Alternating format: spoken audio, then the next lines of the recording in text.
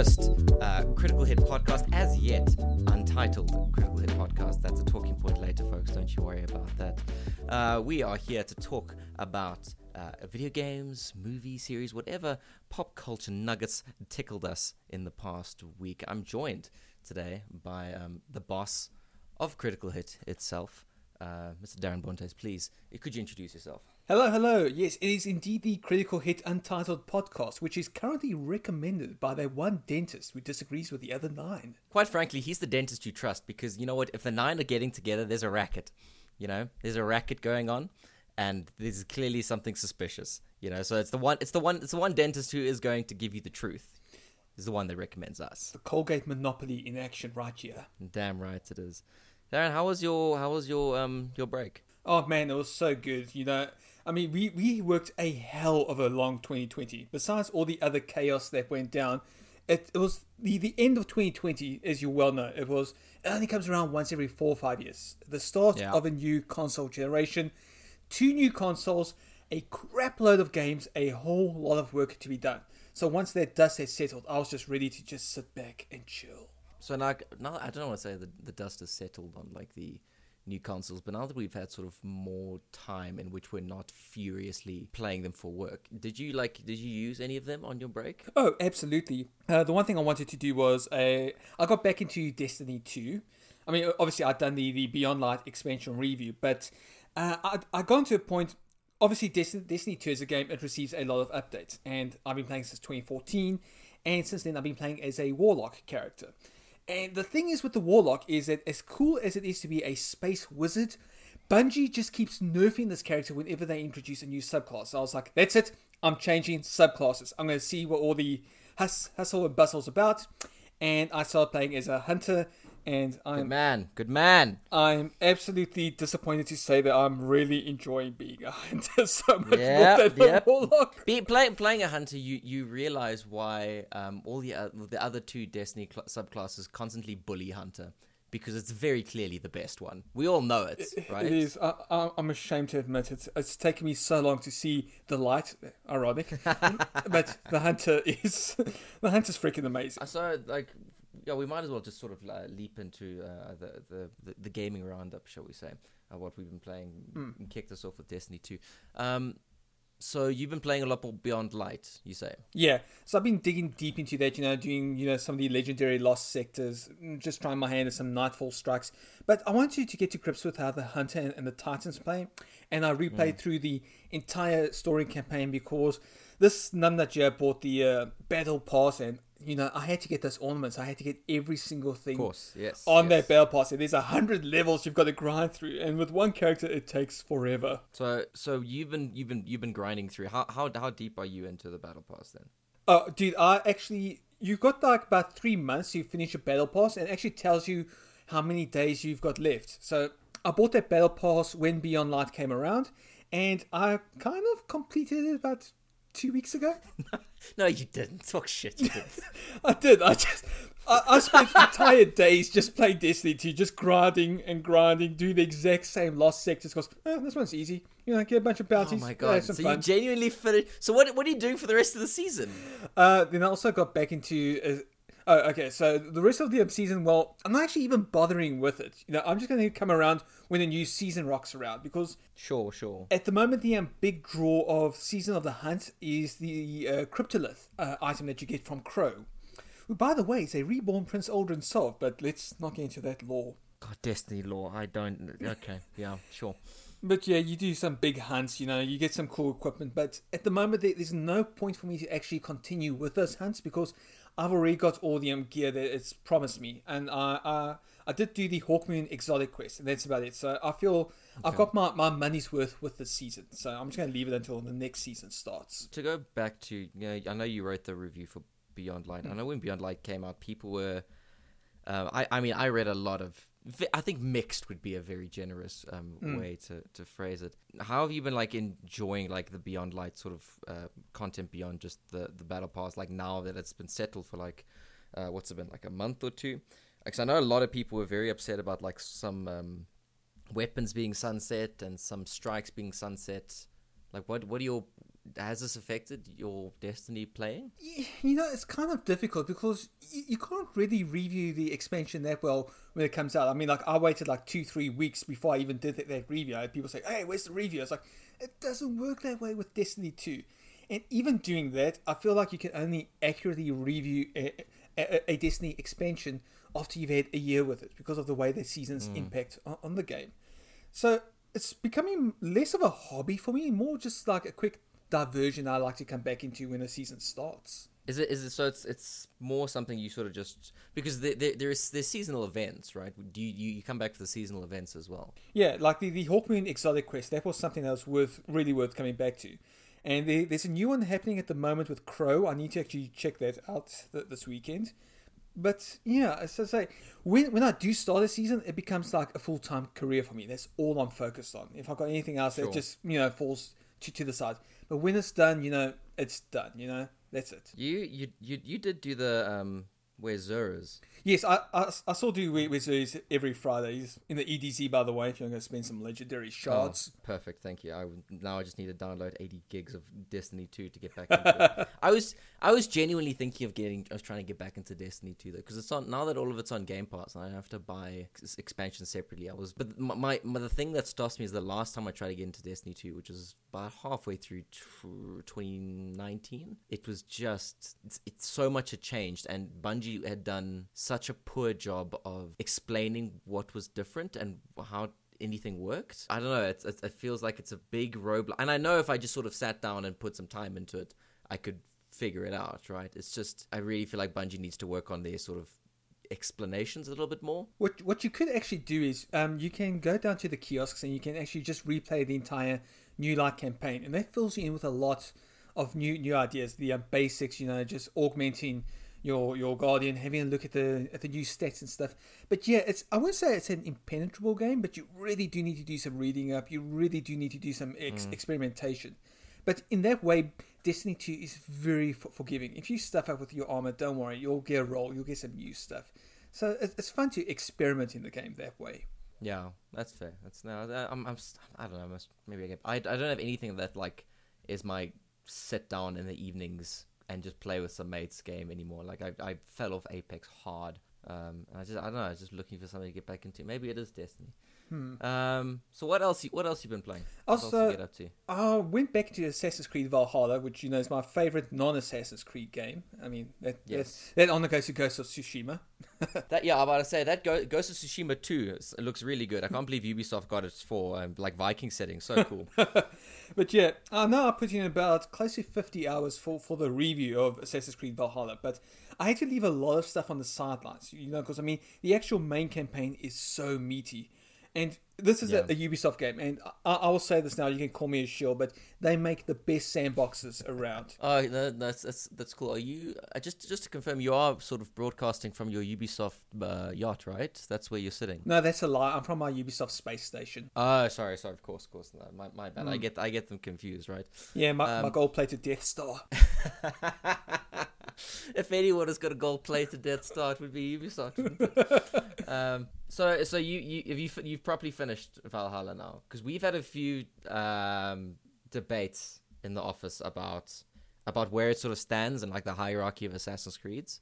What's fascinating to me is the new direction it's going to take now that this trilogy is over. I mean, I'm not going to put down any spoilers, but it ends on a heck of a weird note. Does Valhalla link it into a trilogy? I think that's the way it goes. For some reason, I think in pop culture there is this obsession with trilogies. So you've got Origins, you've got Odyssey, and you've got Valhalla, and they are all connected games through that whole Animus bull crap. Oh, I had no idea that they were connected. I thought they were sort of just standalone, like, okay. Oh wait, did you not play Origins or Odyssey? I played Origins, but I never got around to playing Odyssey because I've just never had the time.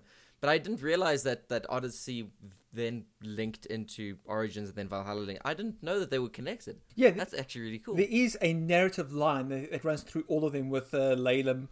Oh God, what's her last name again? Whatever, the contemporary protagonist. But sure, I was gonna call her Yutani, but sure. But yeah, there is a definitive storyline. There is a definitive beginning, middle, and end with this current trilogy of Assassin's Creed games. And where they pick up from there is going to be fascinating. But Man, I freaking love Valhalla so much. I know a lot of people have sort of said that. Okay, firstly, how the shit do you pronounce protagonist's name? Should we just Google that quick? Yeah, because I have no idea how to pronounce this protagonist's name. Avior. Oh, yeah. Eivor. It is Eivor. Eivor. Okay. Eivor. You plug in Eivor into Google, and it takes you to a. Who is this?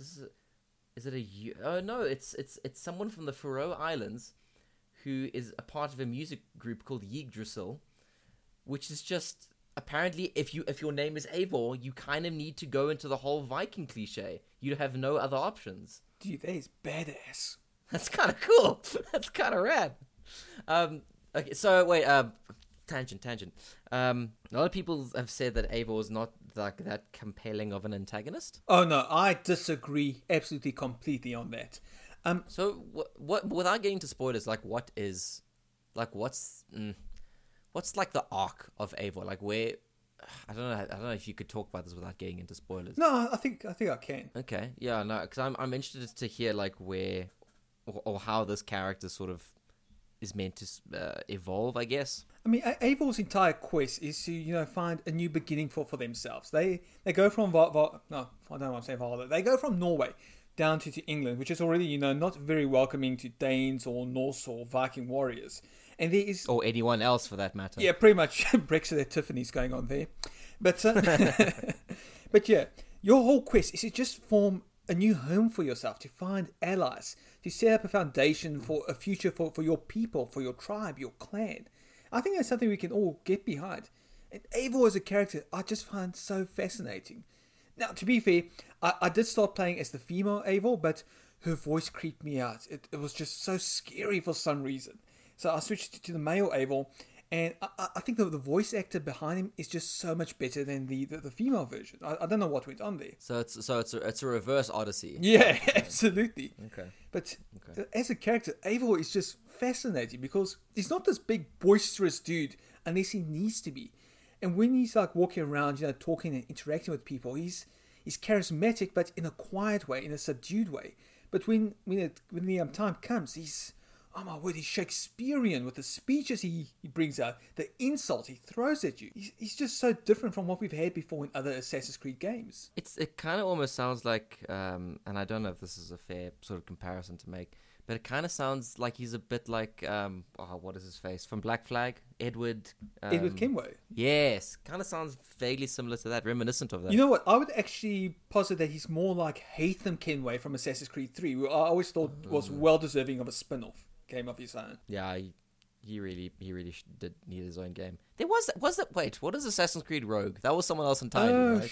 I think it was Shay or something. Assassin's Creed Rogue. I think it was Shay Cormac. I think his name was Shay. I don't know. It was some brand that I don't think ever really warranted. I've got that on my Xbox library. I've been meaning to play it for ages. That in Syndicate, but I don't know if I can go back to that old school of Assassin's Creed now that I've been playing Odyssey and Valhalla, which is so wildly different. So the other question I wanted to ask about Valhalla is, for want of a better phrase, Odyssey liked to waste time a little bit. Odyssey liked to, from what I've heard, Odyssey liked to sort of pad out the game in some less than entertaining ways. I assume Valhalla's better than Oh better my gosh. doing that. See, this is why I actually went back to Valhalla, because the way it builds this world is so much better. If you wanted to do some stuff on the side in Odyssey, yes, you get like a whole list of side quests, and it was such a mission to navigate through them. But in Valhalla, there are all these world events, these side quests dotted around the entire map around you. And once you synchronize on a viewpoint, you can see where you need to actually go. They are like little beacons of light. So you kind of stumble into these world events, these side missions, and it just creates a more organic feeling, a more natural way to actually do these missions.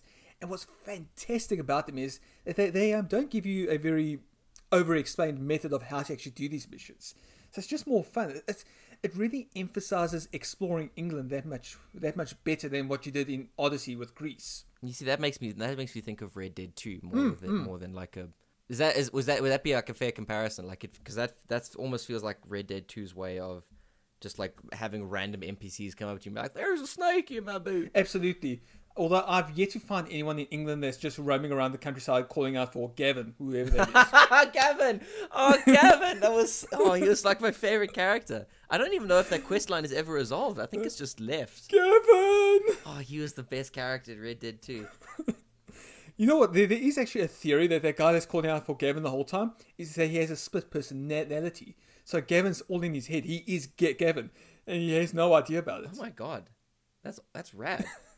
I was like, do you know what? I was actually thinking I needed to go back and play a bit of Red Dead 2 again. You see, well, there you go. See they split Red Dead online from the base game. Yeah, at the moment you can get Red Dead Online for like $5, and then like I think end of this month it's going to cost you a whole $20. Yeah. But they're going all in. I know GTA 5 is also going to split out GTA Online in a few months' time. Oh, cool! I completely missed that.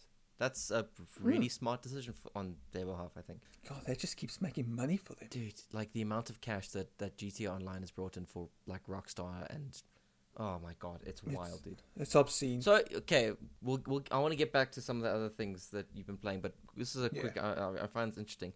Do you think Rockstar goes ahead and actually makes a Grand Theft Auto 6? You know, they aren't going to be in a rush to finish that because, as you said, like GTA Online, it just keeps making money. So they've got such a fantastic safety net right there, and they've got to actually think to themselves: if we make GTA 6, we got to restart making GTA Online for GTA 6. That's the thing, right? Like GTA Online is pulling in so much cash for them right now. Do they even bother making like the single play, like the very expensive, I imagine, single player game that GTA has been for a very long time, when that's something that like people buy, once, play it through, and I've never played the GTA campaign twice. Whereas like you have this online ongoing thing, like why wouldn't they just go all in on like a GTA 6 online only, I could see that seems like the move. I could see that being the move that they would make, right? Yeah, just toss single player to the wind. Like it's still there, but I would imagine GTA Online is just so much more intricately integrated within the actual framework of the sequel. Because like you said, we played the GTA campaign twice. I've never done that. Yeah, because I mean, once you hit about like, firstly, every GTA campaign takes so long to actually get started and get like going in terms of its story. And then, like, once you've beaten it, like, that's kind of it. There's nothing really much else it offers, unless you want to go back and achievement hunt. But, I mean, who does that these days? But, yeah, that's... I'll be surprised if Rockstar actually goes in on a proper all-in single-player GTA. Talking about single-player experiences in video games, we still need to discuss two of yours. One, which is fairly recent. Your review came out on the Critical Hit site this week, which is Hong Kong Massacre. Yes, that's the game itself isn't actually that recent. I think it was 2019 it came out on PS4 and PC. Yeah. But yeah, so it's made its transition now to the Nintendo Switch. I got code for that late 2020. Played that during the holiday, the quick review. And you know me, I absolutely adore twin stick shooters, even though each one is basically fundamentally exactly the same. It's a real no, it just doesn't feel like anyone's releasing these things anymore. There's just so few of them in the market on the Steam players. Oh, it's a real tragedy. Yeah, I was saying, like, not enough games take inspiration from John Woo and, that very specific style of Hong Kong action. But this game, it just scratched that itch for me. It was brilliant at what it did. So you are obviously... If it's a John Woo inspired game, there's like obviously going to be some sort of slow down mechanic, right? Yeah, absolutely. So you can dive down, you can dive through windows, you can dive in through doorways, you can slow down time, take that little brief window of opportunity to line up a perfect kill shot, because this is one hit, one kill. This is One Punch Man with bullets, and it applies to everyone. Okay, so it's like Hotline Miami, but with a sort of I'm going to say like a Chinese detective story noir sort of like flavor to it. There is a story, but it's absolutely something that you can write off. It's barely there. No one plays these games for a story. You just want to go in and have some visceral fun, and that's a twin stick shooter for you. And like I was saying, the thing is with the twin stick shooter is, what can you really do that's different? I mean, fundamentally, you've got your top-down perspective. This analog stick does that, this analog stick does that. And the only thing you can really do is augment the entire genre with a few other ideas. So you know what to expect, but you just want something a little bit different that takes you a little bit out of your comfort zone. And Hong Kong Massacre does that fantastically. Okay.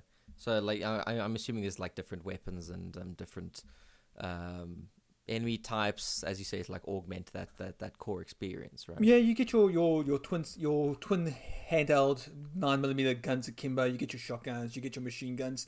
You get a whole bunch of cannon fodder that comes at you, and you do get boss fights. There's about 7 boss fights. They're all exactly the same, and these guys are absolutely bullet sponges. So you've got to put all your trial and error experience into taking these guys down, and it is not easy. It's got that Tom Cruise formula to it, where you live, die, repeat until you get past that. But once you do, it is so satisfying. And like I'm saying, it's not a very deep game. Go in, shoot guys, roll credits, that's it. But it looks great. It's got style. It's got chutzpah.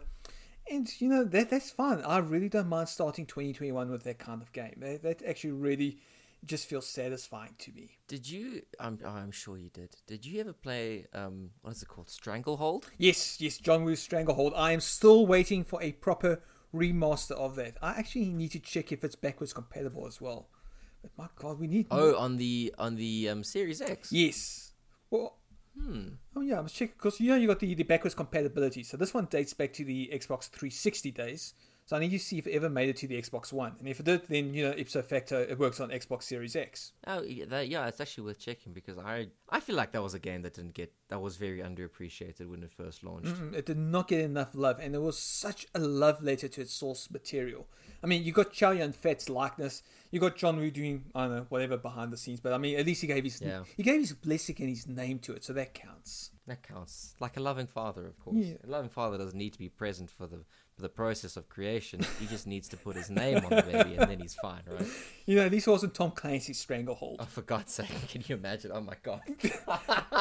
I am convinced that there is an actual Tom Clancy at Ubisoft that just goes around at night putting his name on stuff like mine. Wait, but okay, whoa! What if it's actual Tom Clancy and the conspiracy, and he's not actually left this world? Tom Clancy's been alive this entire time, and the only reason he's still alive is because Ubisoft needs him to approve the new operators that they put into Siege. Come heaven or hell, he's getting that royalty paycheck. So the only other thing that I wanted to talk to you about was your Hitman 3 prep. Yes, so Hitman 3's out in about 2 weeks. All these other bastard journalists in the first world countries have gotten hands on time with the first 2 levels. I haven't. Yeah, I was going to ask if you got hands on. No, I haven't. But I've been replaying the first 2 games just to get my ring rust off, see if I can find any more interesting ways to kill characters. And my gosh, I am just so in awe what IO Interactive has created. I mean, I've ported mine now over to PlayStation 5, get some quicker load times going. Oh, that game is just something else. So you've been playing, I suppose, Hitman 1 and 2. Yes, I've been reliving some of my favorite kills. It's been an absolutely glorious experience, and I'm pretty now familiar with Hitman. So I'm all set. I'm all ready for Hitman 3. Bring it on. Let me do some silly stuff, some very bonkers murders. I saw earlier this week. IO Interactive did a little trailer where they have and I don't know if there was a previous announcement, but they showed off footage of Hitman VR. Oh, it looks so goofy. It looks so good is the thing. Oh my God, it looks so good. I want to play it, but at the same time, I don't know if my brain can handle VR because I haven't had a PSVR kit and I've only had limited experience with it. But at the same time, if you want PSVR on a PS5, then you need to get that special adapter. And I don't know if you can get it locally in the country. I don't think you can. As far as I know, you can't. But do I put money down for a PSVR headset when I know that Sony's working on a successor? Should I just be patient? Yeah, I don't know. I don't know if it's especially worth it at this point. For what? So here's the thing, right? They announced Hitman VR. It's a PSVR exclusive. I have to imagine that it's going to come out on Oculus at some point, right? Yeah, timed exclusivity. That's the way I see it. Yeah, I have to imagine that's going to be the case. That's probably just worth waiting out. The coolest part about it, though, is that they've also confirmed that Hitman 1 and 2, if you own those games, are also going to be completely playable in VR, which I think is amazing. Yeah, I don't know how they even pulled that off. It's just an obscene amount of content that they are bringing in. I mean, I think there's about 6 locations in the first Hitman, another 6 in the second Hitman. There's DLC missions, there's the sniper assassin missions. There is just so much content. There's a lot to work with, and it's just those aren't small levels either. They're massive, and to be able to, I want to know how it's going to be to navigate those areas in VR, because I wasn't paying too much attention to like the what's the word, the locomotion in the trailer they showed off. But I have to imagine it's going to be, you're going to have to move with analog sticks, right? I don't know how else you could navigate a space that big in VR. Yeah, I saw that you also, aim a gun more naturally. So, you got to get your iron sights up. You got to actually target guys properly.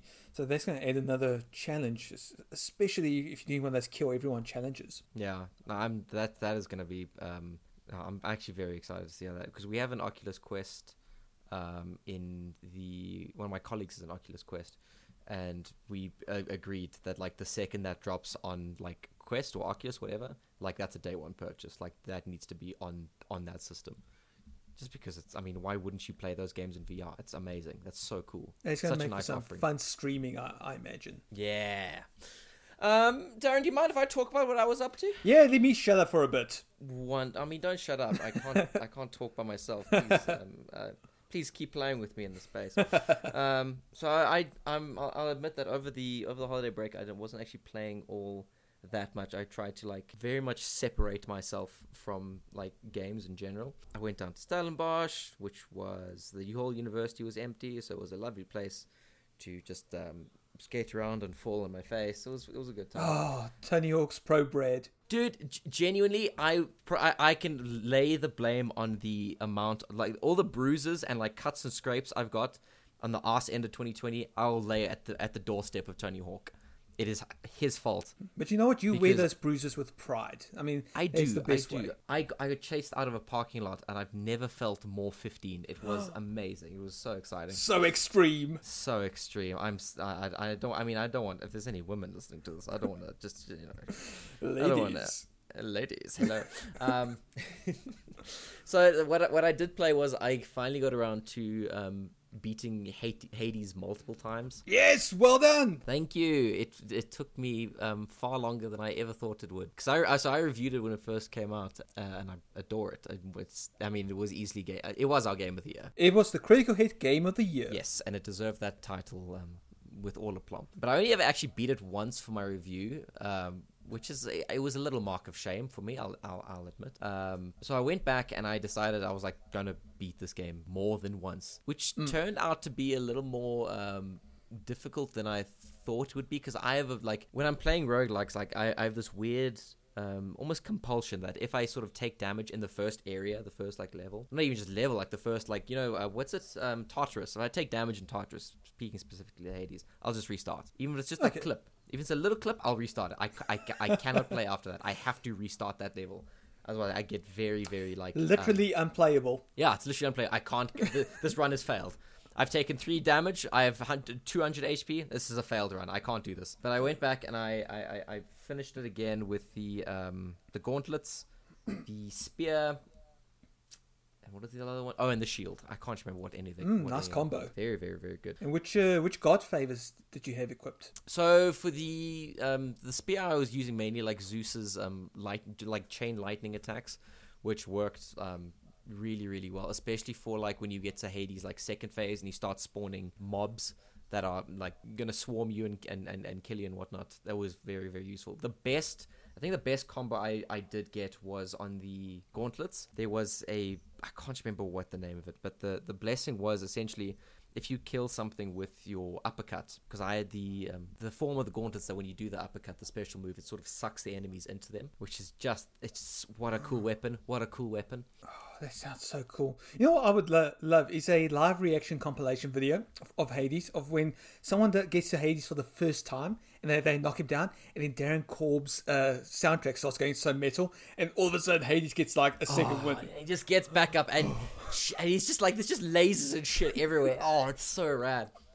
So the gauntlets run, I got a blessing that whenever I killed something with the uppercut, I would get back 3 health, which turned out to be like the thing that saved me like that whole run. Because in that second stage, Hades spawns like little explosive orbs like on a timer that you can kill.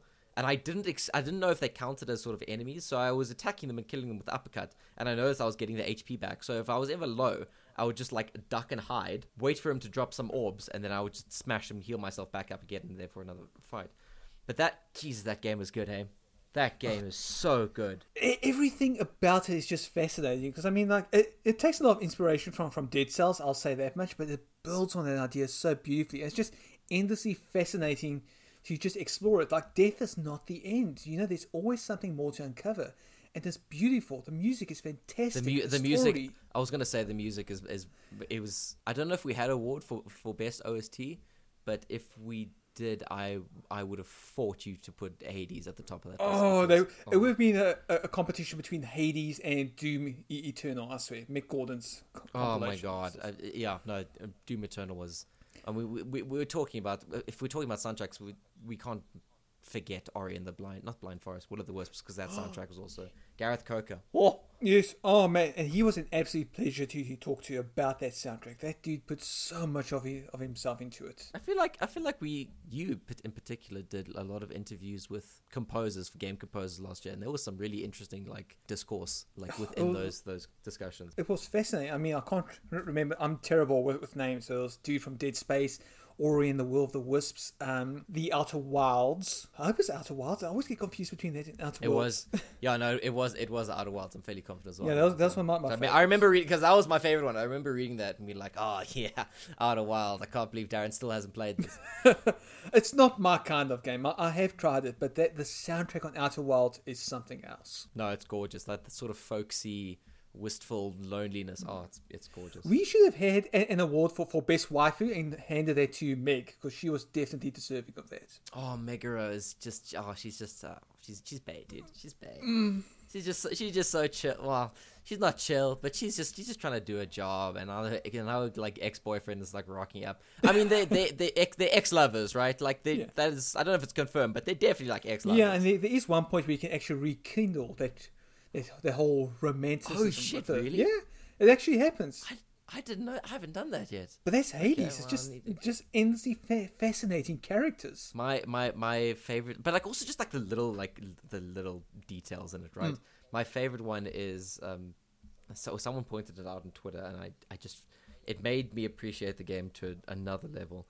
Is when you fight just after you finish fighting Perseus and the Minotaur, like all the shades in the stands. They're cheering at you. They're so pleased to see you die, and then you end up winning, and they're all very disappointed. Except if you go over to the left of the screen, there's one little red shade who's supporting you, and Zagreus always like sort of doffs his hat at him and says, "Oh, thanks, good to see you in the crowd, bud." I just think it's so fun. That's so cool. I have to replay Hades now just to see that. Did you not see that? No. There is every one of the shades is blue because they're obviously all supporting. Is it Perseus or Theseus? It's Theseus, not Perseus. I think so. Yeah. They're all supporting Theseus, and there's one single red shade who is always just there. Like once you win, he's the only one sort of like still cheering for you. It is so cute. This is the original OnlyFan account. In a far more literal sense than the current iteration of OnlyFans. Then the only other thing that I sort of played, I played a bit of Pokemon Platinum, admittedly, but I don't particularly want to talk about Pokemon Platinum because we're here to put good energy out into the universe. Look, I've got to be honest. Pokemon Platinum's the compilation of Diamond and Pearl, correct? Yeah, it's Diamond and Pearl. Oh my gosh, I do not like the Diamond and Pearl generation. It is, man. I love Pokemon. We both love Pokemon. You come from Ruby and Sapphire, and you go to Diamond and Pearl. It's just like so painted by the numbers. It's like designed by committee. Yeah, it was exceptionally committee designed. You can see it. But my biggest issue with Platinum is, so Platinum is the only Pokemon game, only Pokemon generation, like this is what we're talking about now. Yeah. Diamond and Pearl that I haven't finished. It's the only Pokemon game I've never actually finished. So I said to myself, I have Platinum. I want to finish this generation. I want to finish this game. And I just don't know if I'm going to, because while it is very sort of committee paint by numbers, geez, that game wastes your time, hey? It's so uninspiring. It's so uninspiring, and there is just so much pointless garbage that is just stuffed between every gym that you then have to rush off and do, and none of it feels very exciting or compelling in the slightest. So you're just sort of like having to grind through these, I would use an inverted commas, story moments to eventually get to the gyms. And I don't know, even the Pokemon aren't that exciting. Yeah, and I will say my biggest gripe is that this game does Fire-type Pokemon so dirty. Oh, please do elaborate. Well, there's hardly any new Fire-type Pokemon within Diamond and Pearl, and they are such a rare species to actually encounter. I mean, even your starter fire type, if you take it, it's just such a lame one. And, dude, I don't know why. I just always kind of tend to... That's one of my favorite types of Pokemon. First is Dark type, then Fire type. And I just wanted to find a few of them to make like my almighty fire team, but nope, they don't want to give it to me in Diamond and Pearl. Nope. Yeah, so there's also rumors that that's going to be the next remake, isn't it? Yeah, they've got a lot of work ahead of them. But I will say that if we stay positive, the best thing about Pokemon Diamond and Pearl is that the reception to that game gave birth to Black and White, which I think is one of the finest generations of Pokemon. It's fun. It is. It's my favorite generation. I think Black and White 2 are my favorite Pokemon games without question. Best storylines. No, easily the best. Yeah, because they actually put context into the Pokemon universe. They're like, oh, hey, maybe we shouldn't be making these creatures fight one another. Maybe I shouldn't make a creature that can bend all of time and space. Take on a water beaver. Yeah, maybe that's not ethically sound. Maybe we need to just consider our actions here for a second, guys. Yeah, maybe Peter had something relevant to say. Yeah. Can you imagine if, like, 20 years down the line, there was some sort of massive expose, and it turns out that Peter was the one that exposed, that funded Black and White, and Pokemon Company weren't even going to touch it. They weren't even going to go there because they realized the second they started putting those questions into the audience's head, they would never come back to Pokemon. And Peter was like, "Yes, we must do this." So they weren't going to make it. But then Peter threw like $3 billion at them. Went to some CEO and he's like, "Right, chaps, here we go. We're going to sort this out." I want to see a documentary on that. Forget about Team Rocket. Team Peter's where it's at. Team Peter's where it's at. So, the only other thing I wanted to touch on, the sort of recent game that I finished was Kentucky Route Zero. I always want to say Kentucky Route Zero because it sounds weird to say Kentucky followed by the English version, which is Route. It wouldn't be incorrect. I mean, it's technically correct. You can get away with it. You can get away with it, but like I'm fairly certain route is like the American sort of pronunciation, but it always feels weird to me. But yeah, so I finished playing Kentucky Route Zero, which is a game that was 7 years in the making, I want to say. What? I mean, I've heard that name thrown around in a lot of press releases, and it's always been in the back of my mind, but I have absolutely no frame of reference with this game. I've got no idea what it is. Yeah, so Kentucky Route Zero the first episode came out sort of when that episodic sort of adventure game format was very, very popular. I think the first episode came out in 2013, and it's been sort of steadily released over the past 7 years. The developer, which is I'm blanking on the name of the developer, but they've been throwing out like little interludes, if you will, that sort of contextualize the world and add a bit of flavor, a bit of fluff to it throughout the years. But it finally wrapped up at the beginning of 2020, the final episode being episode 5, and it is one of perhaps it's probably the most artsy game I've ever played. It is pretentious, artsy-fartsy bullshit, but I'm here for every second of it. Well, what do you mean artsy? Is it like, what kind of style does it have? Is it like another pixel art style game, which I'm getting so sick of? Or I'm getting very sick. No, fortunately not. It's not pixel art. It's like this sort of faded out, low detail 3D models, kind of low poly. If you look at it sort of as a screenshot, it looks 2D, but once you sort of start moving around in the world, it's very clearly a 3D environment that you're. You have my attention now. It's very. It's a game that I think has been constructed and written. Cardboard Computer, that's the developer's name. It's been designed to resemble a play in a very specific way. It feels like it's invoking a lot of traditional play aesthetics, styles. Like every chapter of the game is rather like Act 1, Scene 2, and like those little title cards pop up whenever you start anything. So it feels like it's a story that's sort of written. Imagine a story written by like Samuel Beckett, David Lynch, and who's the last guy I'm thinking? Arthur Miller. It's like all three of them sort of like melded their brains together and created this weird amalgamation of Americana tragedy and surreal nonsense. And look, I'm describing it very poorly because it's very difficult to describe what Kentucky Route Zero actually is. But it's weird. It's like really emotional. it's an amazing game. I feel like I'm battling to really talk about it in any sort of great depth because it's not something you can really describe. It's an experience that you need to sort of participate in, you know. Let me ask you this: is this the kind of game that you would play a chapter at a time, or could you easily binge your way through the entire series? I mean, easily. You could easily get through the entire series. Huh. In at least an afternoon. If you started at lunch, you would be finished by supper. Like that sort of time length is what you're looking at. It's not a long game at all. No, it's not very long.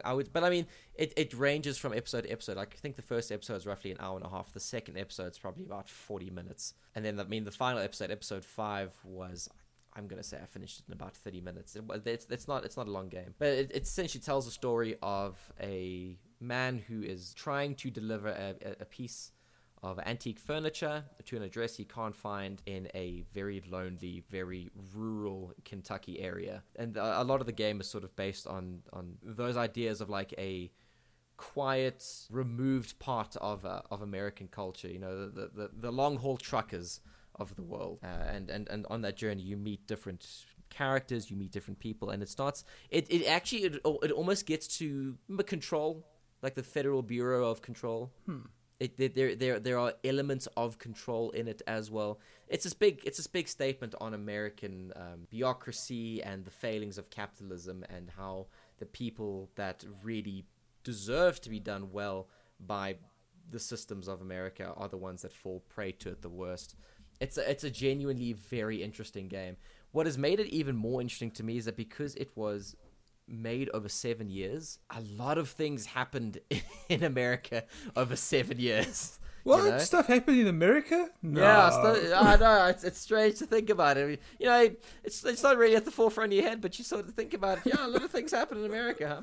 But it was amazing seeing, like, if you look in the context of episode 1 is in 2013, episode 5 is 2020. Like, there are some messy elements where you can see the developers like, we need to change, we need to pivot, we need to reflect what is happening right now, which I think is so interesting, that you have this sort of like 7-year span of almost kind of documentation of what the developers were actually sort of like experiencing and looking at and viewing through the news and the environment they were in. I don't know, it's a fascinating game. I really think it's something.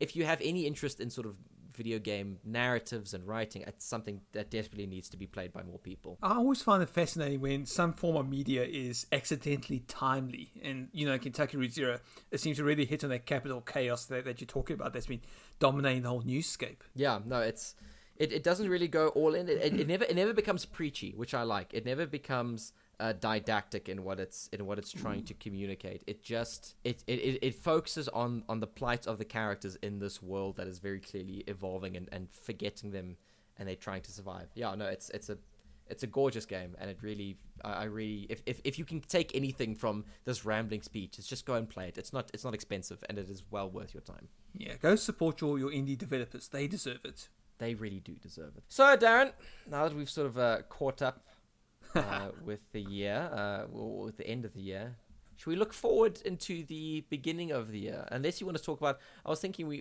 while we talk about video games, right? Let's keep it on video games. We can talk about movies and series we've been watching when we're finished with that. Yeah, let's change up our first schedule, but let's talk more about video games. Yeah. But just because it's thematic, right? So yeah, we've ended 2020. Let's look forward into 2021. What are we looking forward to? All right, first game that I'm looking forward to, obviously, you know, no big guesses. Hitman 3. I've been looking at those previews. These guys have been playing the first 2 stages. I'm like, oh, you bastards! I want some of that. Yeah, Hitman 3. We spoke about it briefly already, but that game still looks amazing. Yeah, so I'm not going to talk more about that. But the other big game on my list is Gotham Knights. I mean, you're talking to do with the Batman tattoo on him. Of course, I want to play Gotham Knights. Yeah, I mean, if anyone follows you on Twitter, anyone listening, go follow Darren on Twitter, because you should see his shelf. It's kind of a magnificent masterpiece. Yeah, and once I've got the funds for it, there's going to be a Pacific Rim shelf going next to that. Oh, is there? Are you planning a Pacific Rim shelf? Yeah, Naka makes a whole bunch of great Pacific Rim toys. I think I really need to get a few of those Jaegers for my collection. To stand very proudly next to your army of Batman. By the way, I was looking at your shelf of Batman, and for some reason, I was really expecting to see an animated series Batman, and I didn't. You see, the thing is, I've stuck mostly to one brand of Batman toys, which is Hot Toys. But there is a early 90s animated series Batman 6th scale figure. That was made by Mondo. And I'm thinking to myself, do I buy this? Do I break up my brand loyalty just so that I can have a complete Batman collection? It's tearing me apart more than a pacifistic juggernaut. Like, I'm going to have an aneurysm if I think about this. Okay, I'm sorry, I didn't mean to sort of instill an existential crisis into you on our very first show. This is my upcoming midlife crisis. Most guys, they normally look at their beer bellies, they get an ear piercing, and they go buy a new motorcycle. Me, it's Batman toys. It's Batman toys. You got to figure out if you want to go in on the animated series of Batman. Oh, it's tearing me apart. But no, Gotham Knights looks. So we saw one trailer for it. Cinematic trailer. We saw a trailer, we saw some extended gameplay. And my main takeaway from this at the moment is that it resembles Assassin's Creed Odyssey specifically a lot. Which isn't a bad thing. Not a bad thing at all. It's considering it's also Warner Brothers Montreal. That's like, I mean, I feel like Warner Brothers Montreal have stuck very, very closely to one sort of type of game, which is like I think they did Shadow of War and Mordor. No, that was Monolith. But Montreal did my favorite Batman game, which is Batman Arkham Origins. Yes. Oranges. Look, yes. I will say that Arkham Knight I think is the best Batman game, but Origins is my favorite because it just hit the nail on the head on so many different facets that appeals to me with a good Batman story. Except Troy Baker's Joker. I think we can both agree that Oh my god. Just why would you hire Troy Baker to do Joker when you've got Joe DiMaggio? And if you haven't seen Batman Under the Red Hood, just go watch that. Joe DiMaggio is so good as the Joker, right? Why are you not having this guy voice the Joker instead of now that Mark Hamill is basically retired from the role, just give it to Joe DiMaggio. He's clearly having a good time. He's clearly brilliant at it, and he clearly sounds a hell of a lot better than Troy Baker. He really does. My thing was like, don't hire Troy Baker to do someone else's voice. If you're gonna hire a new voice actor, let them do their own spin on it. Right? Yeah, and Troy Baker, I don't know. I'm just getting so tired of his voice. He's such a good actor, but other times he can phone it in. I mean, I don't know if you've played Spider-Man Miles Morales yet. No, I haven't. He basically plays a white-collar criminal, but it's like such a paint by numbers portrayal from him. Yeah, no, I must admit, I'm also getting a bit tired of him. But anyway, sorry, we tangential tangent. Yes. Okay, so, Gotham Knights. Yes. So, for those unfamiliar, Gotham Knights, it kicks off, not to give it another bad note, but Batman's dead. Nuts. I can't believe this has happened. For realsies this time. Yeah, sure. And in his stead, the Bat family has stepped up. You've got Barbara Gordon, the Batgirl. You've got Dick Grayson, Nightwing. You've got the Red Hood, who I know is one of your personal favourite characters, Yeah, Brad. one of my personal favourites. And you've got one of the best Robins, Tim Drake. Don't you dare say it's the worst Robin. Don't you dare. No, you know what? When we were having this discussion, you mentioned the worst Robin. And I thought initially you were talking about Damian Wayne, because yes. But then I was like, Damian Wayne isn't in Gotham Knights. Are you referring to Tim Drake? Because you're definitely not talking about Dick Grayson. Like, that's not who you're talking about. Yeah. Damian Wayne can get in the sea. Hate that guy. Oh, I'm so sick of that character as well. He's the Troy Baker of Robins. So yeah, Gotham Knights looks like it's going to be sort of a more RPG sort of spin, more action RPG sort of spin on the Arkham formula. Yeah, and so if you've got some live service elements there, I think that's a big thing with Warner Brothers. They really want to hammer in live service gameplay. Yeah. So it's going to be interesting to see, how this game kind of plays out, especially when you've got Rocksteady. We've got the Suicide Squad versus Suicide Squad Kill the Justice League. It's going to be out in 2022, I think. Yeah, I think they said it was going to. They're aiming for 2022, so it's not confirmed with this. Yeah, that's the current plan. So it'll be out in 2024, and then until then there'll be Gotham Knights that will carry that Batman flag high. And I've seen some stuff like alternate skins, ideas like that. And, I think this is the one game that could really work because you've got that massive rogues gallery of Batman villains. And, every week if you have like, Mr. Freeze is on the prowl, you've got to stop him in this exotic raid quest line. I'm like, yeah, I can do that. I'll do that. I don't mind doing that at all. Sure thing. Yeah, they'll bring me back. Have some money for a season pass so I can get that Red Hood New 52 skin. Yes, please, I'll take that. I'll take all my money. I'll join you on that. The other big rumor, which is we know that the Quarter Isles are going to be a big aspect in it. The other big rumor and I don't know if it's true or not. Don't quote me on this. But the other big rumor is that the Court of Owls are going to be filling a sort of, the Orcs fulfilled like a nemesis system kind of role in Shadow of War. Like the Court of Owls will be like a nemesis system, like playing like Gotham. Oh, can you just imagine it? But they've got to have like this like Cockney accent, and like you like portray a rooftop. And all of a sudden, like one of the elves, the talents appears. It's like, "Oi, boy wonder, remember me?" Look at you, come back here to Death Alley. Oh man, if that is the case, and the Court of Owls are this nemesis system where you have to sort of recruit these talents, like unbrainwash them, like unprogram them to fight for you, and then do a little war against the other like Court of Owls like members. That would be the coolest thing I've ever seen in a video game. Oh my god. Oh, you can get away with killing them because canonically they are basically zombie super soldiers, just like Destiny 2. But yeah, it's going to be such an interesting system to see what kind of talents that they actually send off to you. Yes, because there's like a whole different like range of talents, aren't there? Yeah, absolutely, because they've been around for centuries, ever since the founding of Gotham and when the Court of Owls took over. And you got to figure out how's that going to play with 4 different characters who each have their own style of gameplay that you've got to master. Yeah, I'm very excited for Gotham Knights as well. I think that's going to be I don't want to like, please don't at me if it comes out in 6 months and turns out to be shit, but I think it's going to be a fantastic game. Yeah, I'm down for it. So what else we got? We got your Far Cry 6. Yes, Far Cry 6. I know I'm going to get some flack for this, but dude, I love the Far Cry series. I know that, thematically and mechanically every game is the same, but it's just such comfortable junk food gaming, and that's what I'm down for. I know the game's probably going to start with a helicopter crash after you meet the main bad guy who's played by Giancarlo Esposito. Yeah, which is, yes. What a cost for a corrupt, like a dictator. What a cost. Yeah, that dude is just so brilliant lately. I know he's been popping up in media as some dickhead in charge of something, but he's so good at it. Yeah, he was, you must know him from Breaking Bad, surely. I've never watched Breaking Bad. Then I think you're referring to Breaking Bad then, yeah.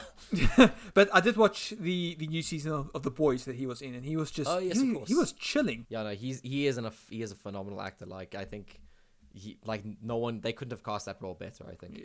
Yeah, and he was in basically the final few episodes of the first season of The Mandalorian, and he was in the second season, which I haven't bothered watching because everyone spoiled it for me. So stuff that. Also, just like, hey, Disney Plus, like, we're down here, right? I know we're at the end of the world. We're down here. Come on. Take my money. I want you to have this money. Yes. Do you not want more money? What is wrong with you? God, you're American. Why won't you take my money? God, just Disney is... We could talk for hours. Yeah, Mickey Mouse is like, I got all the cash, I didn't need it. We got you, bud. So what else we got here on your list? We have Deathloop, which is going to be the PS5 exclusive, very briefly. Oh, man. I mean, Dishonored is so underrated. And yes, Arcane Studios coming out with a new game saying, all right, we're basically making a first-person Hitman, but the added twist here is that one of your friends can play as another character who's going to try and assassinate you. You've got one night, you're stuck in a Groundhog Day with guns, time loop, get to work. Which is such a cool idea for like a multiplayer concept, right? And that you are the assassin who is assigned to take out these targets, and your bud is the one that is going to be standing in your way. That is so rad. I think it's going to be such a cathartic stress relief for those guys that want to be a dick online, and now they've been given, a license to be a dick. All right, here's the game for you. Get to work. Yeah, I think but like the powers they've shown off, the aesthetic, that sort of 70s grindhouse aesthetic works so well with the idea of a time loop assassination game, Dude, visually that game is just tickling all the centers of my brain. I mean, I loved how Dishonored looked like an oil painting come to life, but this one, oh yeah, give me that film grain, give me that noisy visual aesthetic, give it to me. We just need Danny. Can you imagine they put in Danny Trejo as like a DLC character and just play as like Machete? Oh my god, Machete. Oh my god, Machete lives again in Deathloop, and Machete lives and dies again. I can't wait. He lives, he dies, he lives, he dies, he lives, he dies. So excited. Ratchet & Clank Rift in Time. Tell me about that. Now, I mean, Ratchet & Clank is an absolute treasure. I don't know if you played the last one. What was it? Was it Nexus? Ratchet & Clank Nexus? But anyway, those are just such good games, no matter how old you are, no matter how experienced you are. And it's just this fantastic adventure. But the reason why I'm so excited for it is, to me, it's going to be the perfect PlayStation 5 showcase game. I mean, I've got a PlayStation 5. I've got a nice TV I want to show off when someone comes around and they are wearing the mask and have sanitized their hands. Yes, and I'll be using Spider-Man Miles Morales to show off that I've got a PS5. But I think this one, that's going to be the game that says, yeah, this is next gen or new gen technology right here in my hands. look at this. So the biggest thing that they've shown off about Rift in Time are the titular Rifts in Time, which are just straight up loading entire levels like that. It's pure SSD magic. I mean, I have noticed like a slight little lag, but it's minuscule. Unless your eyes aren't trained for that kind of thing, you're not going to notice it. Yeah. And just to be able to drop into another level instantly, that's next gen. That's what I want from next gen. I want that ease of use. I want that quality of life enhancement. Yeah. No, I'm with you. The more I see of Ratchet and Clank Rift in Time, the more I'm reminded that Naughty Dog will never do another Jak and Daxter, which kind of breaks my heart a little bit. Plus, it just looks fun. I mean, really, you don't need something complex to have a good time. No, you don't. You can just give me a Lombax with a massive ass gun on his shoulder, and that's probably going to be what I'm doing for the rest of the weekend. Yeah. Just give me one good adventure that leaves me feeling absolutely satisfied by the end of the day. I don't need every game to be a live service. Just give me a good time. Yeah, I mean that's PlayStation's whole sort of like market, right? That's their. They are positioning themselves as the island amongst live service nonsense. Mm-hmm. It's actually surprising how replayable a non-live service game can be. Because I mean, I've gone back to Spider-Man from 2018 now that's been remastered. I'm still having a good time. What are your feelings on the new voice actor? New voice actor? Not the new voice actor, the new face that they've given the Peter Parker. It's disconcerting because I got so used to that face. I'm replaying that game. I will say that the actual facial capture technology, it emotes brilliantly, but I need to replay that game until right to the end because, I mean, that final fight with Dr. Octopus is heartbreaking. So I need to see if it can reach that benchmark because that to me there is digital acting at its finest. Yeah, no, that Insomniac, if Insomniac can do one thing better than anyone else, it's like animation. The animation is next level. Yeah, like it's good, but I just don't understand why. I mean, you had something perfectly good to begin with. Why spend more money on this? It just doesn't make sense to me. I do say from the stills, because I obviously haven't been able to see it. From the stills, like I kind of think I prefer the younger face because it is a much like sort of it looks like there's some baby fat on there. I can get around with that with Peter Parker. Sure, I can buy that. No, but I mean he's 28 by the time the game starts, or 26 years old by the time the game starts. So I'd like to see a little bit more experience on the face. Yeah, that's fair. There was an exhaustion in the previous face, which I always did appreciate. That I will say. All that responsibility weighing heavily on him, you could see it there. Yeah, no, that is fair. I did like that part of it. Before we move on from Ratchet and Clank, I do just want to say, if someone from Sucker Punch ever does listen to this podcast, and you know what, congratulations on Ghost of Tsushima, great game. I'm so pleased for you. But there is a game which you guys have neglected over the years, which I just feel like you need to come back to. Sucker Punch, please. If we can get a Sly Raccoon for the PS5, I would be very Sly Cooper. Oh my god, can you just please Sucker Punch? Please, can you just do another Sly Cooper? Please. Come on, guys, make Brad's day. Please, just give me another Sly. That game was like. He's asking you nicely. I'm asking you nicely, idiots. No, I'm asking you nicely. My most anticipated game for the year, I think, without question, is going to be Resident Evil Village. Oh, thank God! Yeah, I know you're pleased that I'm going to be the one to review Resident Evil Village. You have no idea because I'm such a coward. So I'm so happy when you agree to review horror games. It makes my day. I'll take whatever horror game you throw at me. I love horror games. The Medium's coming out fairly soon as well. That's a few days. Yeah, a few days. So which I would not mind reviewing either, but that's a discussion to have in the office. But Resident Evil Village is going to be the 8th game in the franchise. We can see eighth mainline game in the franchise. There's been so many spin-offs. From the trailers shown, it looks like we're going to be returning with Chris Redfield. He's going to be coming back. Good, the big beefy boy himself. Very exciting. Absolute unity. This is his final form. His final form, like he has his muscles have grown to such an extent that he has to wear a trench coat at all times to just conceal his power. For the Dragon Ball Z fans, he's basically reached that intermediate stage between Super Saiyan and Ascended Super Saiyan, where he just had too many muscles. Like I don't know if anyone recalls when Vegeta and Trunks fought Perfect Cell after he just reached that form. That's basically Chris Redfield. That's basically Chris Redfield at the best of the days. You know, he just goes down and into Africa every once a year and just starts punching rocks and he just gets huge, dude. I mean, if you paint him green, he's basically the Hulk. Yeah, he is Resident Evil's version of the Hulk. Chris Smash! So, Village is continuing on for Resident Evil 7. You're playing as the protagonist of 7, whose name was Jason, I believe. I might be... I think it was Ethan. Ethan, yes. Ethan is his name. Yeah, you'll be playing as that guy. We don't know anything else beyond that. We know that there is not going to be just zombies. There's going to be weird stuff like... I think they've basically teased werewolves and witches and weird magic and stuff, which is yes, thank you. I think there was one rumor that there would even be ghosts. Oh my god, yes, give it to me. You know what? Resident Evil's so dumb already. You know, Resident Evil's so stupid and full of bullshit. Why not just go all in on the bullshit? Yeah. You know. Just give it to me. See, this is what I like about Capcom compared to Ubisoft, because Ubisoft also has this supernatural element within their games, especially Assassin's Creed. But for some reason, they've always got to explain it. Like, there's always like a little gas leak around you. There's always some mushrooms around you. Or there's some anomaly in the enemies. I don't care. Just run with the bullshit. Yeah, just embrace it. Like video games are dumb. Like, just do it. Like, who cares? You know, Resident Evil. Like, we've seen.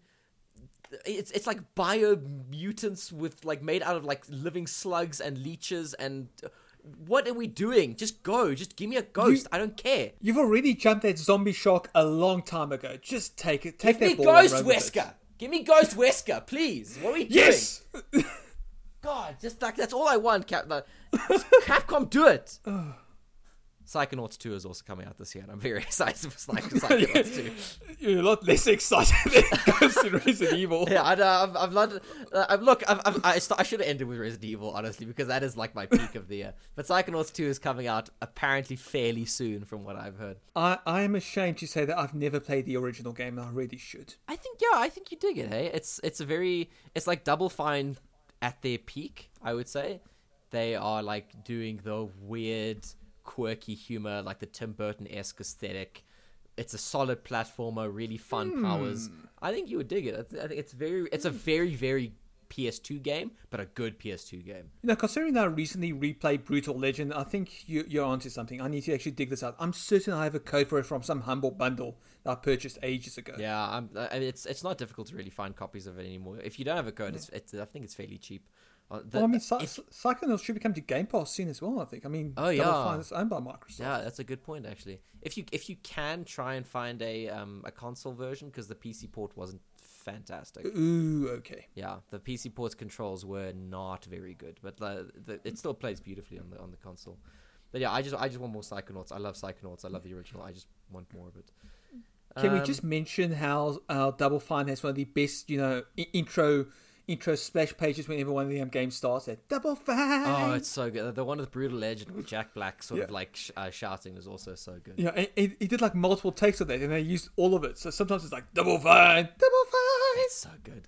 That I mean, Double Fine I think still continues to be one of my favorite like working developers out there at the moment. Oh, Tim Schafer, what a dude! I actually met him at the one E3. True story. Oh, really? Did you? Yeah. So I was wearing like one of my Monkey Island t-shirts. They had like their Chuck's Brew on it, and so it's like, oh, that's a cool t-shirt. So like I started talking to him. He's like, oh, where are you from? Like, I'm from South Africa. He's like, that's such a cool accent. I'm like, no, it's not. No, it's not. Really not a cool accent. But you know what? Thank you for the compliment, Mr. Schafer. I will take it.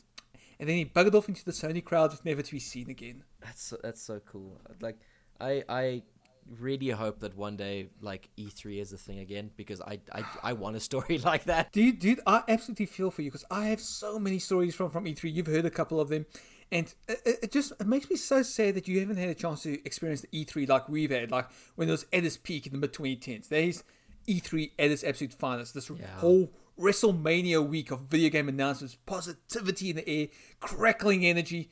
It cannot be matched. Yeah, I know. If I have a feeling that there's maybe one E3 left, and like I'm gonna do whatever I can to go to that E3, because we'll ship you in a box there. Yeah, we'll do something. I'll stow away in your baggage. I don't give a shit. It'll be like with Luke Skywalker when he was training on Dagobah, and he had like a Yoda on his bag.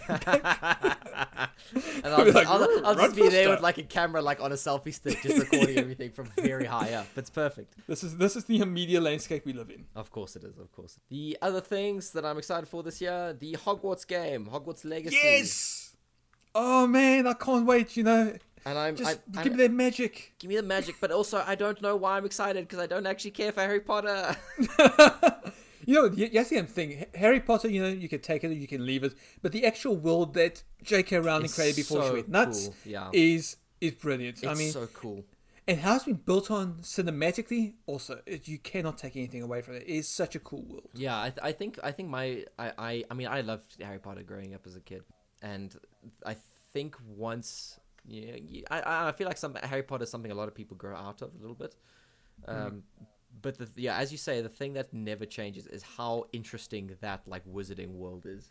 There's obviously like silly issues with it, like in terms of like how it fits into like actual reality. But like once you put that aside, if you just say, cool, you are in Hogwarts, you're a student of Hogwarts, go around, live your best life. That is amazing. That is all I want. That is the coolest thing I can imagine.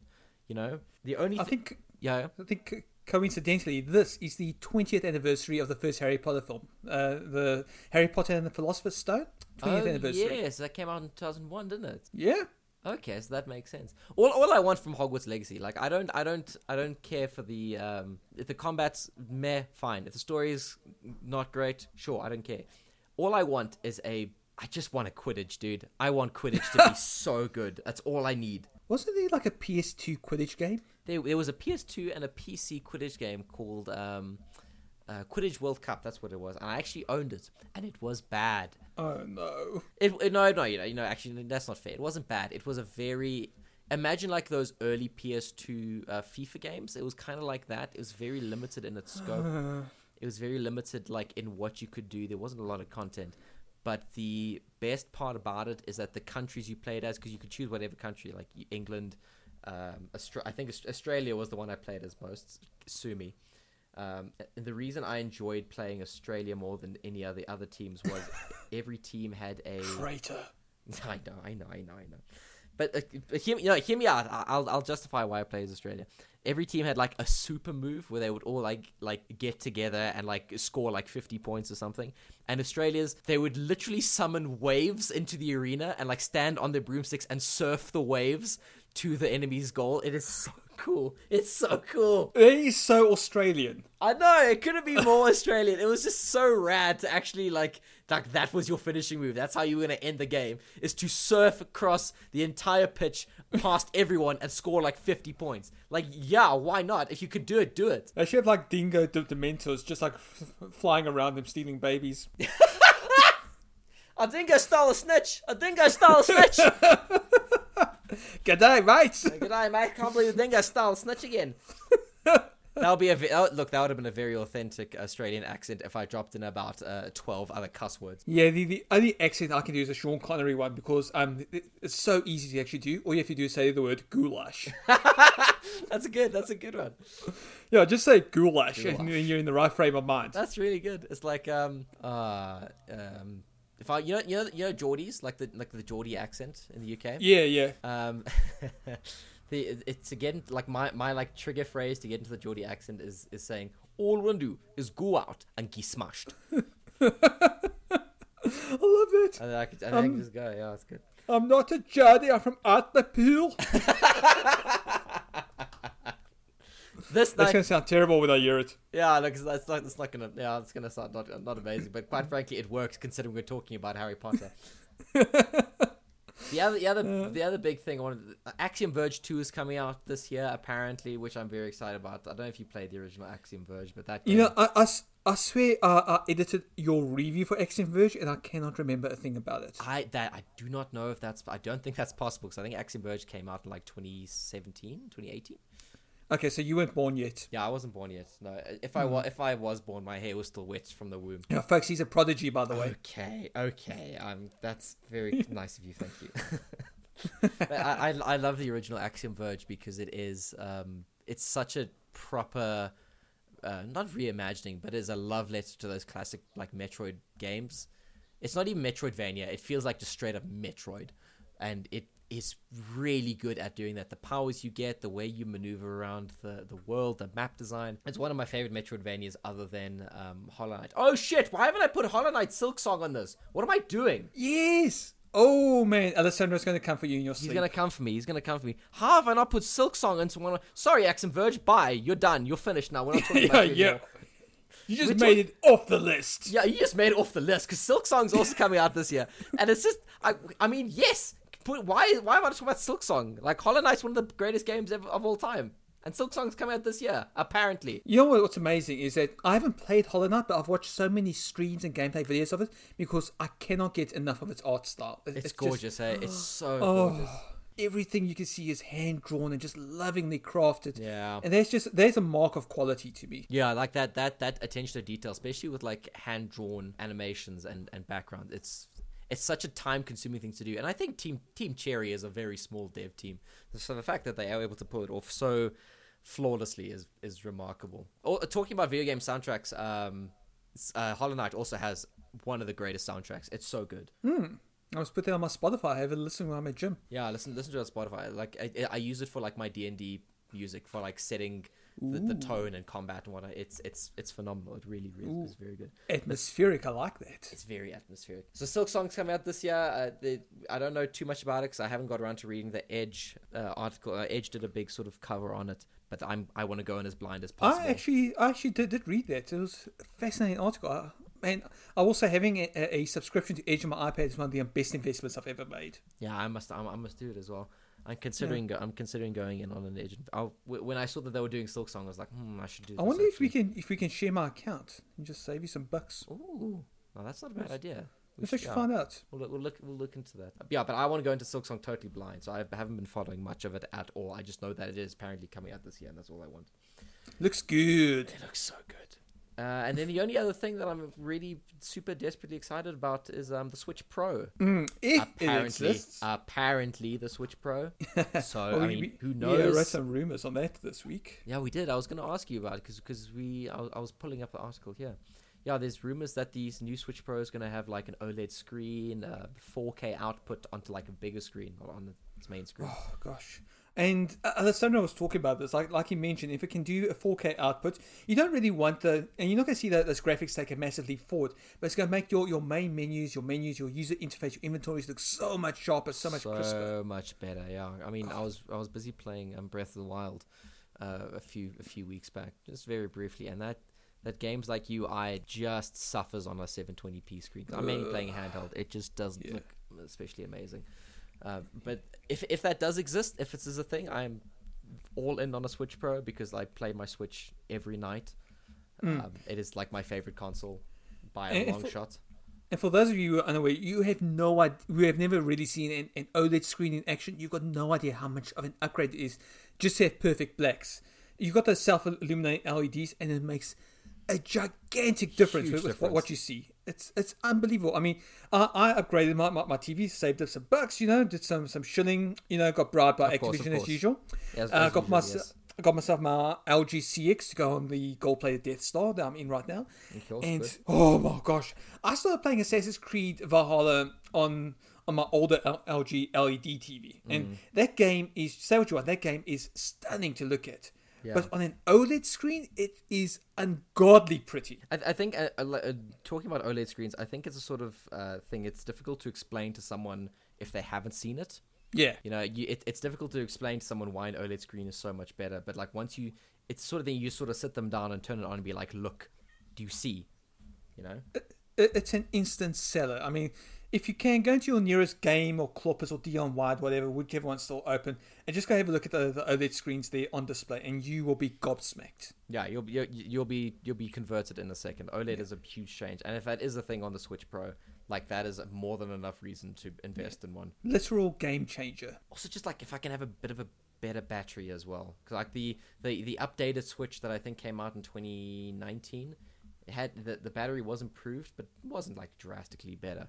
So if this thing is like chunkier and has a better battery life, please, also much needed. I would like more ergonomic Joy-Cons because, to be honest, a Switch is not comfortable to play for a long run. Yeah, no, my hand always. Actually, last year I invested in one of those sort of mounts with the controller handles kind of on either side, so you slot the Switch into the middle. and then you control it with, as you would handheld mode, but you're gripping 2 controller handles. It's so much better. I actually need to ask Nick, the brain at What's Good. He actually got himself 2 of those Joy-Con, those like third-party Joy-Con controllers that look a lot more comfortable. I want to actually find out from him, because he plays a lot on his Switch, how he feels, a couple of months later. Is it a worthwhile investment? Yeah.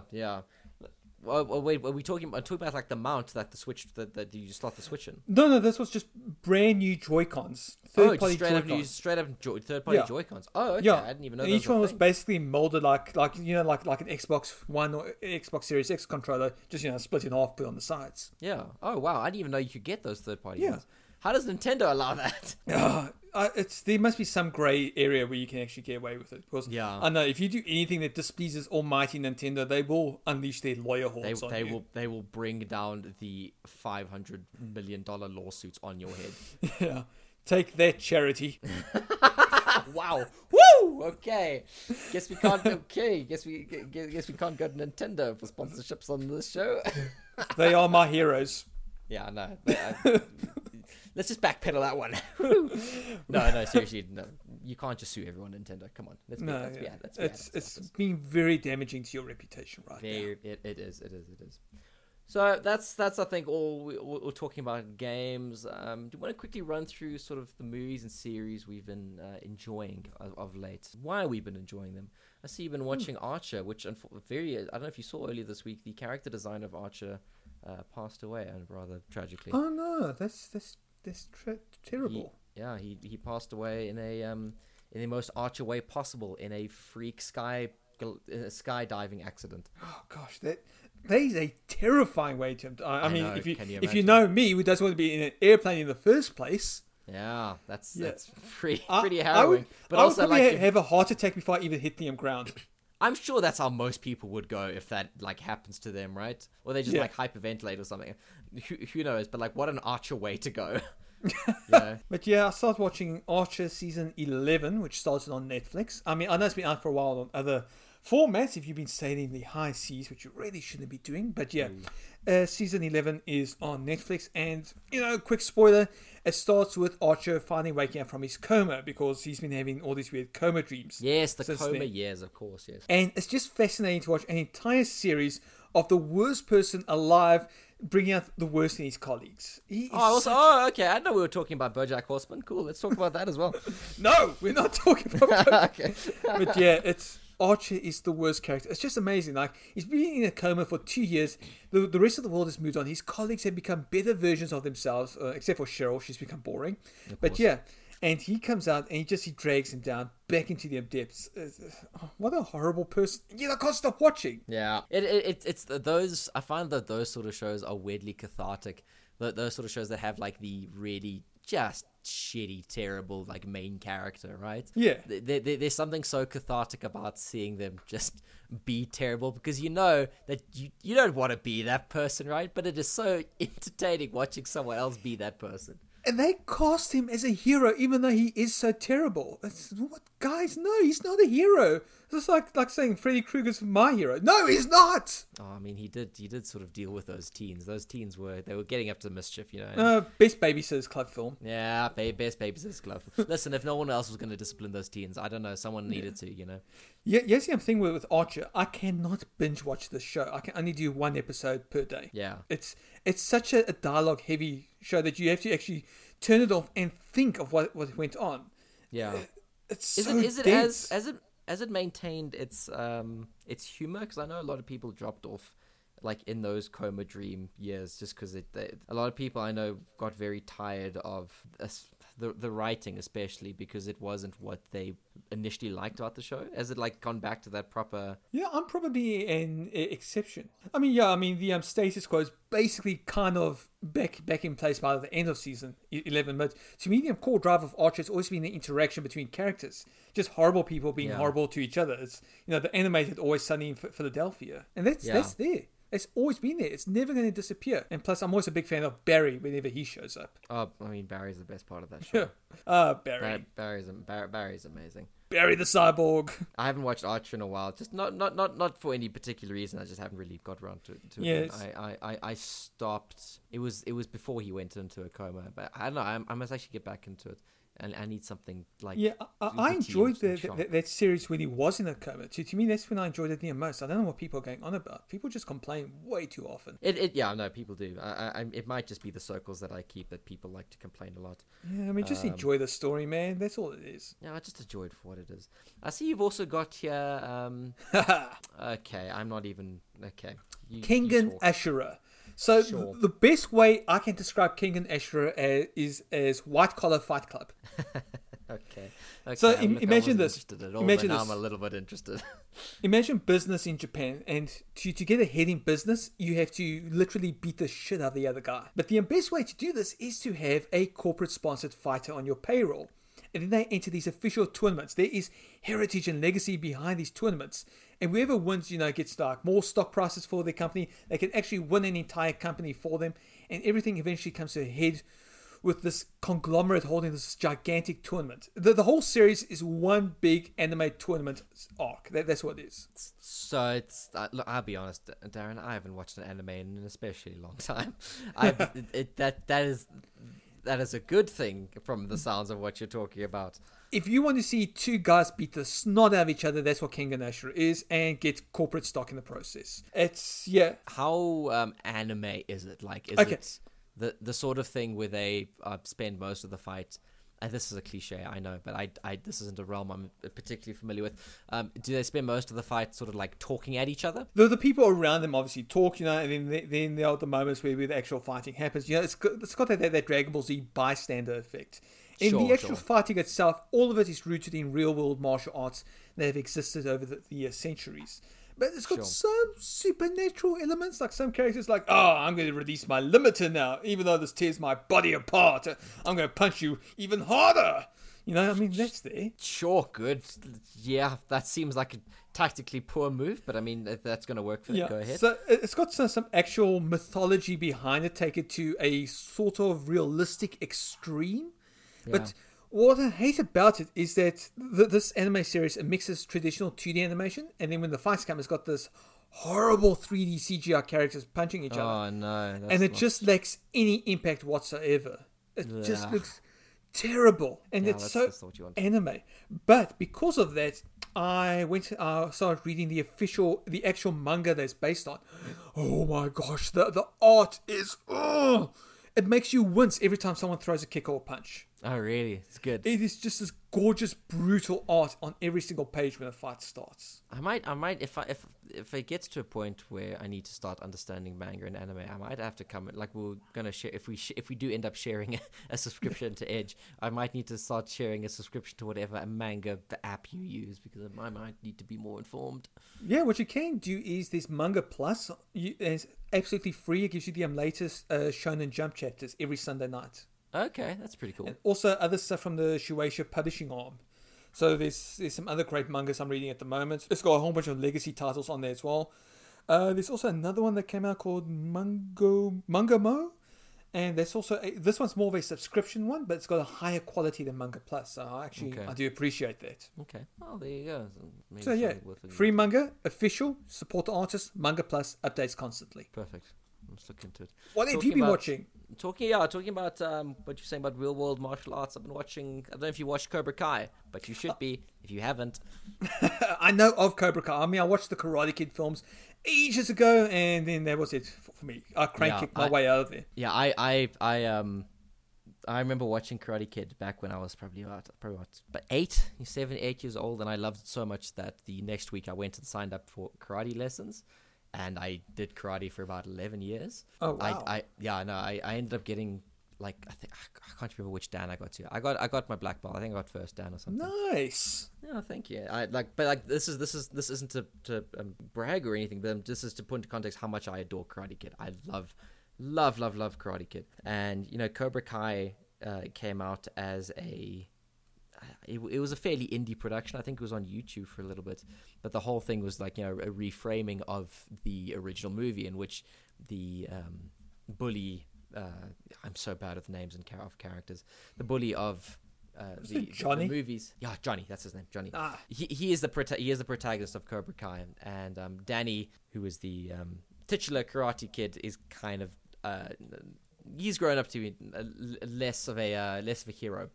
But the whole thing of Cobra Kai is that it is this beautiful, not only love letter to the original films, the original Karate Kid. It's also such an amazing recontextualization and reinterpretation of what those films were about in such a way that it's such an entertaining watch. You have this character who was just an absolute shitlord. Johnny was the worst in those movies. I would counter that. There's actually a theory that Johnny was actually not such a bad guy, because if you look at Daniel, he was kind of a bit of a psycho. Yeah, well, but I mean, this is what Cobra Kai is about. This is really it goes into that, It talks, it shows, it and it's really cleverly done. It uses footage of those movies when Johnny's talking about the conflicts that he has with Danny, that really changes it and from his perspective, right? Like I think it's in season 2 that they mention that the scene on the beach, where yes, and he's talking about this kid just randomly comes up to me and starts punching me in the face. I was just talking to a girl. I don't know what I did wrong. It takes some liberties with that because it tries to excuse some things that Johnny does that were, I don't know, fairly obviously shitty. But the really interesting recontextualization of why Johnny was the way he was being abused left, right, and center, especially in his karate dojo. The whole Cobra Kai thing was incredibly toxic for him as a growing youth, as a teenager. Oh yeah, his sensei was a dick. Oh yeah, and he does actually return in the series as well, which is and all the original actors as well. It's really well done. It's just this really great extended character arc, this character study of a man who knows that he was an awful person and hasn't really amounted to much in his life, and is trying to fix that and is trying to work and improve himself. This sounds kind of Shakespearean. It is a little bit Shakespearean, actually. It's interesting to say that it is. I would call it Shakespearean in its scope and its themes. It's a lot of people have already said that Cobra Kai is fantastic. I'm no exception, but season 3 just dropped on Netflix. Season 3 is the first season that Netflix produced. They acquired it after season 2, and you can see the budget has gone through the roof. So the other 2 seasons are available if you've not watched it. Yeah, the other 2 seasons are also available on Netflix as well. It's actually a fairly quick little series to binge. The episodes aren't too long, but they tell a very compelling story with some amazing characters. Some acting's a little bit hit and miss here or there, but it's genuinely worth looking into. I would say give Cobra Kai a watch. It's fantastic. And the overall action is, let's say a karate expert reacts to Cobra Kai in your case. It's not bad. It's the thing about karate is that I don't think it's a martial art that especially translates well onto screen.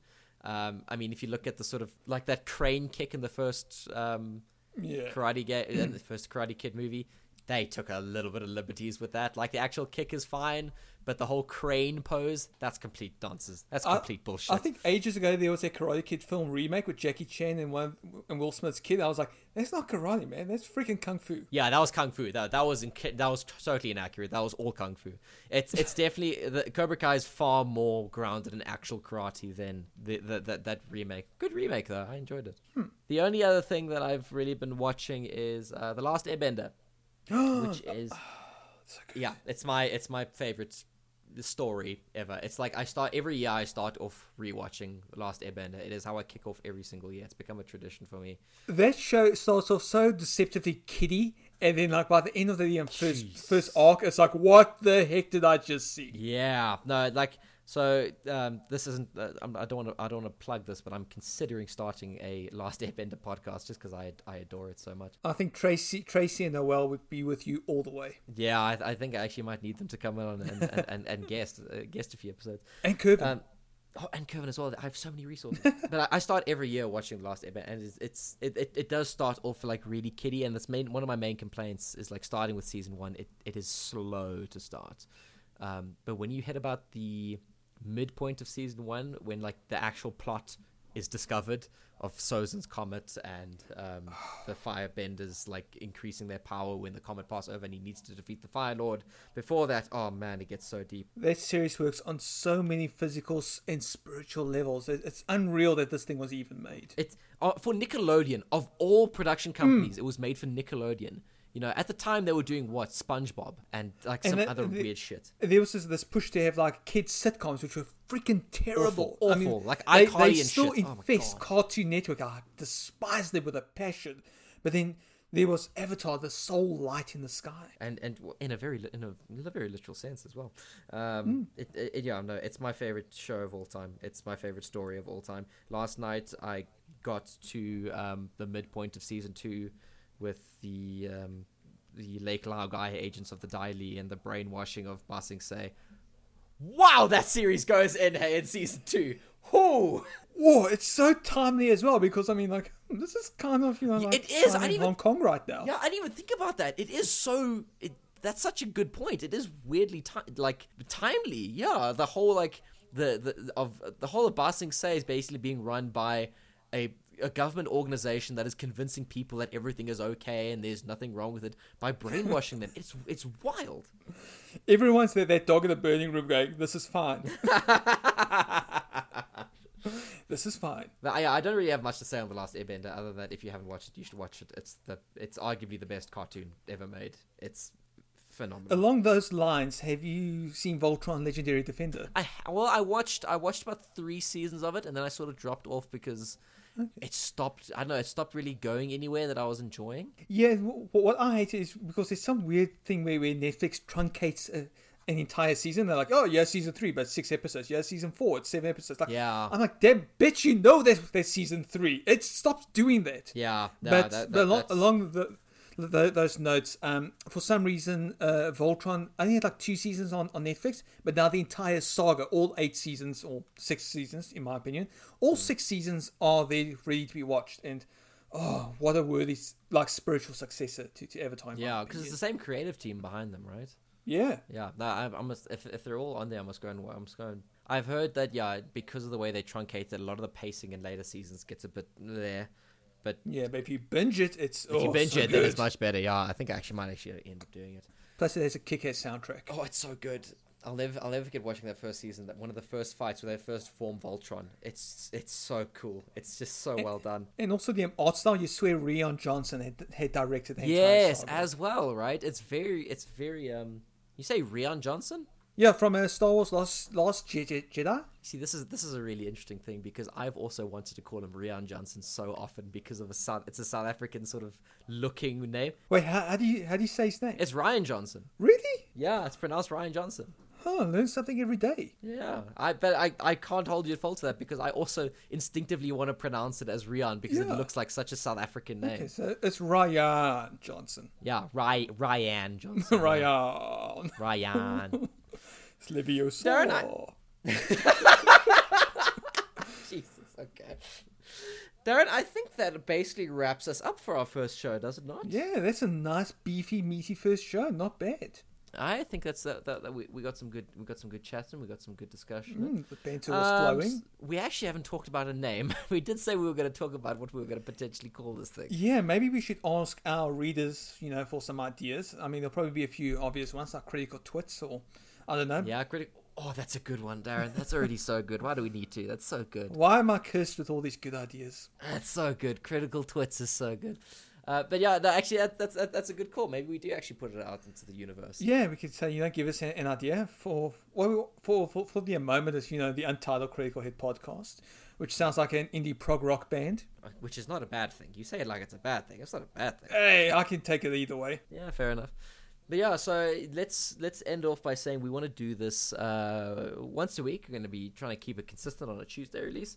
And yeah, this is going to be it's going to be a recurring thing throughout the year. And I really enjoyed doing this. And hopefully you enjoyed listening to it as well. If you did enjoy listening to it, be sure to give us a review, give us a share, give us a follow, do all that sort of fun stuff. You can find us on criticalhit.net. And you can also plug that into Facebook and Twitter to find our socials. Darren, what is your Twitter handle? I can never remember. My Twitter handle is deranged, and that's with a extra D at the end because some other dickhead took the handle I wanted. What a dickhead. You can find Darren at deranged. Yeah, DARRANGED. RRANGEDD. There it is. You could find me, Brad Lang, at Ice Barely Coping. And this has been the Untitled Critical Hitcast. I hope you guys have a wonderful rest of week.